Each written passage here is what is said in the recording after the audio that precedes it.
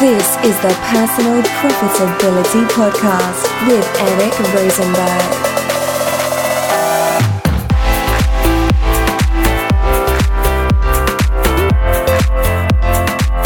Hey there, profiteers. Welcome back for episode number 106 of the Personal Profitability Podcast.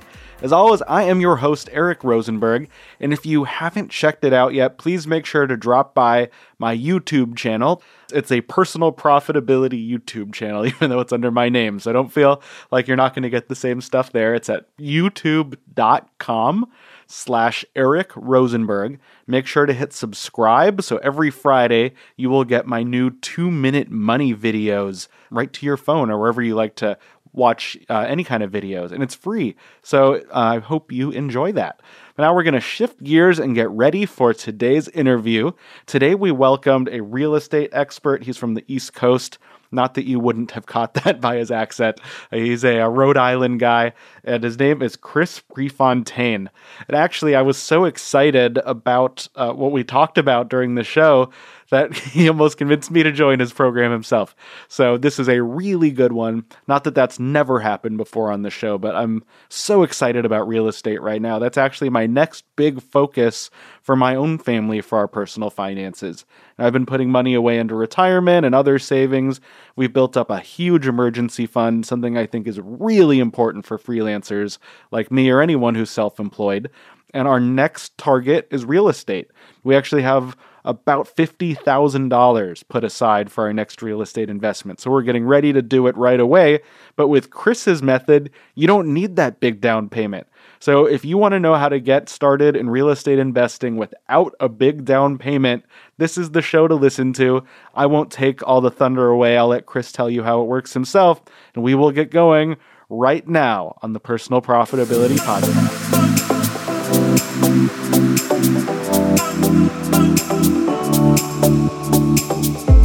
All right, ladies and gentlemen, I am here with the man of the hour. Chris, are you ready to get profitable? I'm always ready, my man. I love that. So you are a real estate investor. You've been doing this for a while. How did you get started in real estate, and what brought you into that industry and world? You know, I'm going to date myself, but this goes back to 91. I was in a family business not related to real estate. I broke off on my own and started building homes. I then, mid-90s, opened a real estate brokerage, realtor, franchise, realty executives, built that and sold it off to a Coldwell Banker in 2000, and then started coaching people throughout U.S. and Canada, doing some rehab, some condo conversions, and that brought me all the way to the lovely debacle of 2008. We got my head kicked in there financially, and that caused me to re-engineer my business entirely to what it is today. Fast forward, my son, Nick, my son-in-law, Zach, my daughter, Kayla, they're all in the business with me.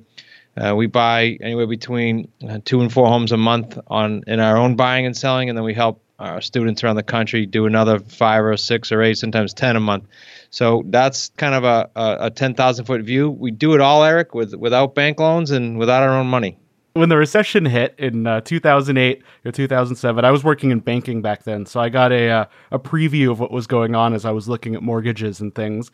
But on the outside, on the real estate side, what was it like in your business as things started to come apart in the economy? Well, I was the idiot that you should have known better I don't know what I was at the time, 18 or so years into the business, and thought it was a continuous ATM machine that wouldn't die, And so from this end, it was, I got to say, I wasn't smart enough to stop and think that, okay, this is stupid. It's not going to continue. Lo and behold, it did shut down. And I spent from 08, I can tell you when, February of 08, like it was yesterday, I remember that night, that I realized, stuff's happening here. And I didn't stop digging, meaning working on foreclosures and short sales and just getting out of all my properties until about 11 or 12, which is when I launched what I'm doing now. So that was a big cleanup process, and I imagine you learned a lot through that. What was going through your head as you built your new business to make sure you wouldn't, go through that type of ride again? Yeah, great question. I was very specific. I was not going there again. It was mentally, financially, and every other way draining. So I just set out and said, look, and it was by myself. So, if people listen to your show, I was by myself. And I said, I'm not going to sign personally on any bank loans. I'm not going to put myself at jeopardy like that anymore. I'm not going to use my own money. Frankly, at the time, I had none again. And so I didn't have much choice there. So I was forced to build a business that allowed me to buy on terms. And I talk about the debacle and a bunch of other stuff in my book, but the bottom line was I wasn't going there again. And so all those homes I tell you we buy them all on terms. And then, of course, the kids started joining me. I call them kids. They're adults now, but they started joining me as time went on, and here we are. So you mentioned a couple times buying on terms. For those who don't know anything about real estate, and their basic information is to buy a house, you need a mortgage. What does it mean to buy on terms? We buy, I'll keep it real as simple as I can. We buy a few different ways. We either buy on lease purchase, whereby if you're my seller, I'm going to either pay your mortgage payment until some date we agree on, and then any cash I promised plus the payoff of the mortgage will happen. Or we buy it owner financing. It's by far my favorite. I do it. There's a million ways to do it, of course, but I do it when the home is debt-free or the building is debt-free, and I make monthly principal-only payments, no interest. So it's a huge, huge hedge in a lot of ways. We buy them those two ways. We also buy them what's called subject to the existing financing. So let's say, Eric, you had a home and you had a loan on it, but you needed to move on. You needed debt relief. I'll buy your home, but the loan's going to stay in your name. So those are the three primary ways we buy. And again, none of those entailed us getting a loan or putting any loans in our name or putting any down payment down more than $10 or maybe $100. When you're looking to buy a new home, it sounds like you buy quite a few every year. How do you convince someone to take this type of a sale agreement versus, I'm just going to send you a big check or you're going to get a wire from the bank? Yeah, it's funny because this morning I was speaking with we call them strategy calls with someone interested in learning our system, and they said, "I don't know if I'm convinced that the sellers are going to want to do that." I said, I chuckled. I said, "Well, look, we've done hundreds. Our students have done hundreds, and here's why: you will always have sellers in any market that can't sell. Even right now, there's some screaming hot markets that just can't sell for whatever reason. They owe too much. There's functionality with the home. It's in a bad area. Whatever the reason is, they can't sell right now. And that's why you have listings that go on the market and don't sell with realtors and for sale by owners. So there's always a plethora of them. It's just a matter of how much and in what pockets as the markets change activity. And there is no, you use the word convince. It's a great way of saying it because I tell our students and I tell my kids as I train them, there is no convincing. You are not a salesperson. You are there to solve problems. It's the same reason people call an attorney, an accountant, a dentist, whatever. You're there to solve the problem if you can, and if you can't, life goes on. You both part. And when I say solve a problem, one more point, it's not just people that are in trouble. I mean, I can name numerous examples, but we're closing in 2 days on a $1 million oceanfront, gorgeous home that's debt-free. We're closing on owner financing. And we're making monthly principal payments. So I don't want to paint the picture that it's just a seller in trouble. It's a seller that has to do a different type of plan or wants to max their cash out. And we do great at maxing the seller's cash out.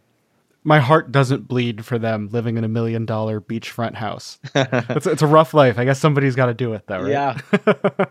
Thinking back to earlier on when you were still learning this type of business model after rebuilding, how did you start deciding this is where I want to look for homes or this is how I want to deal with the financing? What was the genesis of building this business model? I was no spring chicken to the business, so I can't say I started new, even though this model is new for me and my family. But I had, over the years, had numerous mentors. So, all I did is when I flipped the switch and said, this has to change, I just started digging online and different mentors that I'd used in the past because as I tell clients and students, this is not, way before you existed and I existed, decades before we existed. People were buying this way. The difference is we've kind of created our internal family system and that allows us and other people to literally create 3 paydays per deal and kind of get the whole protocol and system down pat. So I took everything I knew to answer you more directly and said, okay, let's just create a scalable system with this so I get a lifestyle too. I don't want to have to do a deal. I want something that could sustain itself. And I love that you you incorporate it as a family business that your kids and kids-in-law are involved. Do you each have a unique role in the business that you fill, or is everyone kind of a jack of all trades? So I didn't know they'd be joining me, right? And so my son came first at the end of 14, and then my son-in-law and daughter came at the beginning of 16, and I didn't know who was going to fit where. We just started doing things together, and frankly, wasn't sure where it was going to come out. And then fast forward, yes, we all settled into what we like. We don't like the other person's roles. And what's really cool is we stay out of each other's way like that. But also so that's our own deals. But when we are teaching our associates around the country, our students, it's really cool because if you're a student and you say, well, I need help with scripts, or okay, good. Chat with Zach, my son-in-law. I need help. I got this property and I'm excited, but oh man, I'm panicking. I don't know how to sell it. I don't know how to get this thing filled. Well, you're going to talk to my son, Nick. He's our buyer specialist. And then of course the agreements and the forms and the systems is my daughter and the rest of the team. So yes, we all have a very, very specific role. You've mentioned a few times you have students, so obviously you're not just doing this for yourself. What does the education side of the business look like, and how did that come about? It's a lot of fun. I actually got a call. I'm thinking it was like right away, end of 13, beginning of 14.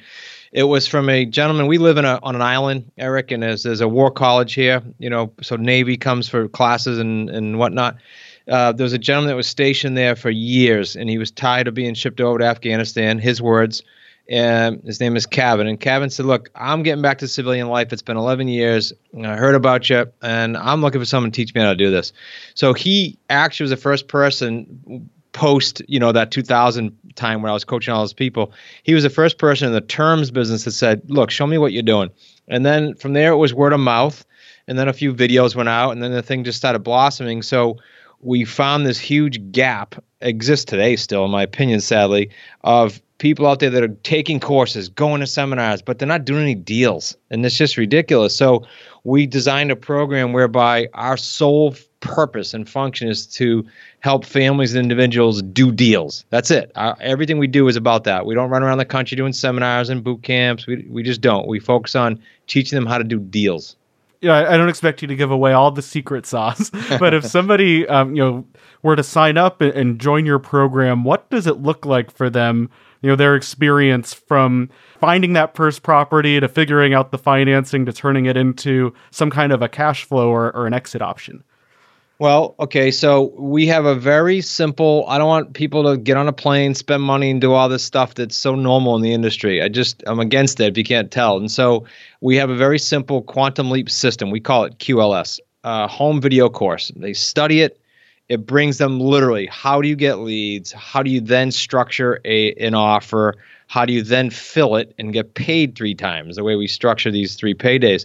And so after someone does that QLS home study course, they decide, look, I can make a run of this on my own. I got enough. Okay, great. They might just have email support with us. Others say, look, I want to be one of those associates, like a quasi-partner around the country.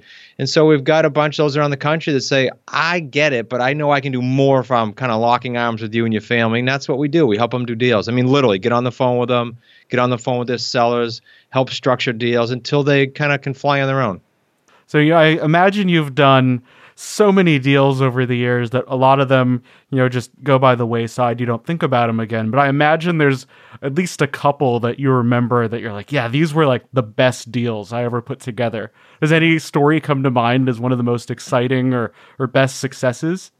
Well, the owner financing deals are all cool. And the one that always comes to mind, because it was in a webinar I just did, and I kind of fresh in my brain. But this will amaze some people because there was a house on the market, and this isn't high end, but it's a great example. It was like a 190 house. It was with a realtor. It expired, meaning if you're not familiar with that, it couldn't sell. The owner had met me when his dad passed away and had another house. All the family, of course, wanted a check. They didn't want to do terms, so we parted ways. He called me about 9 months later and said, that owner financing stuff you talked about? And well, my family sold off the estate, but I got this one house left. I'm retiring to South Carolina. Now, this guy's in Massachusetts. Can you come over and do that owner financing thing? I said, sure. This is a Friday. He said, okay, I'm leaving Monday. I said, well, I'll come. So my wife, my son, Nick, and I go Saturday. That's Saturday. We signed the purchase and sale agreement for $183,900, zero money down, and monthly principal payments of $923. Now, we don't have time on your show, but people can do the math.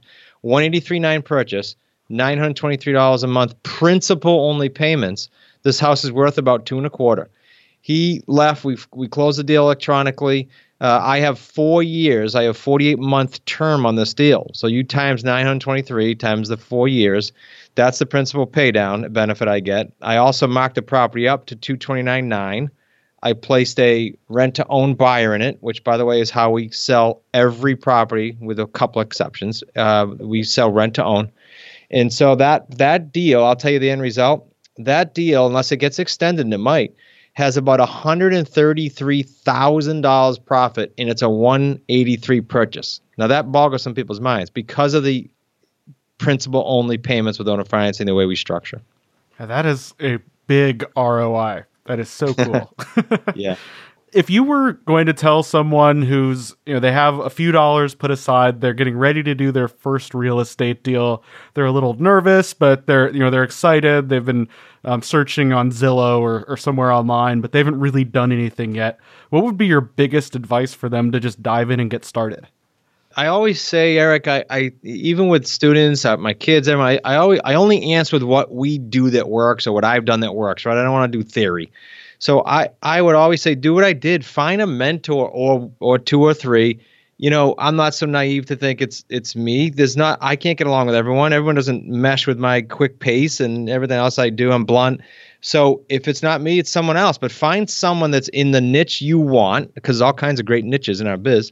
Find someone that you can mesh with personality-wise. And lastly, but more importantly, in my opinion, find someone that's doing it now. They didn't do it in the past. They're doing it now, and they can kind of keep you on cutting edge. And then just don't let go of them. Have a conversation with them. If they're an author or a coach, just get on the phone, get on email, have a conversation, and don't let go of their shirt tail, if that makes sense. Oh, that's great. I love that advice. And I actually just had a call like that very recently, so I will not let go of that real estate mind. Thank you so much for taking the time to chat with us today. This is a lot of fun and very educational. For people who want to learn more about your business or maybe your course, where should they go to learn more? Well, the family would love to meet you. We have a free webinar, a new one about to be released, but there's always one on the site for free. Loaded with content, and at the end, you actually get bonuses for nothing. So go to smartrealestatecoach.com. There's a free webinar there. There's a contact button there, so you can just do it through that, and you'll get a hold of me. The podcast, which is pretty cool, is smartrealestatecoachpodcast.com. And hopefully, Eric, I'll get you on this someday, and we'll be able to chat some more. Awesome. I'd love that. Well, thanks again so much, listeners. As always, a link to all of those resources will be available in the show notes at personalprofitability.com. Thanks so much, Chris. Thanks for having me on, Eric. Well, there is another one in the can, ladies and gentlemen. I really had so much fun talking to Chris. This was a great interview. We had so much fun chatting that after we got off the line and stopped recording, he invited me to join him on his show. So make sure you're following me on Twitter or join the newsletter so you won't miss out when that one goes live. I'll be sure to share it on both of those places. Twitter, you can get me at Eric Profits, and also follow this podcast and blog at Personal Profits. So there's two places to follow on Twitter. Join the newsletter. You can go to personalprofitability.com to get going there. Or if you've already signed up for Personal Profitability Bootcamp, which we've talked about before, that's my free week-long video series to get you started on your path to personal profitability. If you join that, you're already signed up. Makes it super easy. So make sure to stay tuned for that episode where I join Chris on his show. But I hope you enjoyed this one. Make sure to check out everything we talked about today. You can find links for that in the show notes, as always, at personalprofitability.com. Thanks for sticking around until the end, and until next time, stay profitable.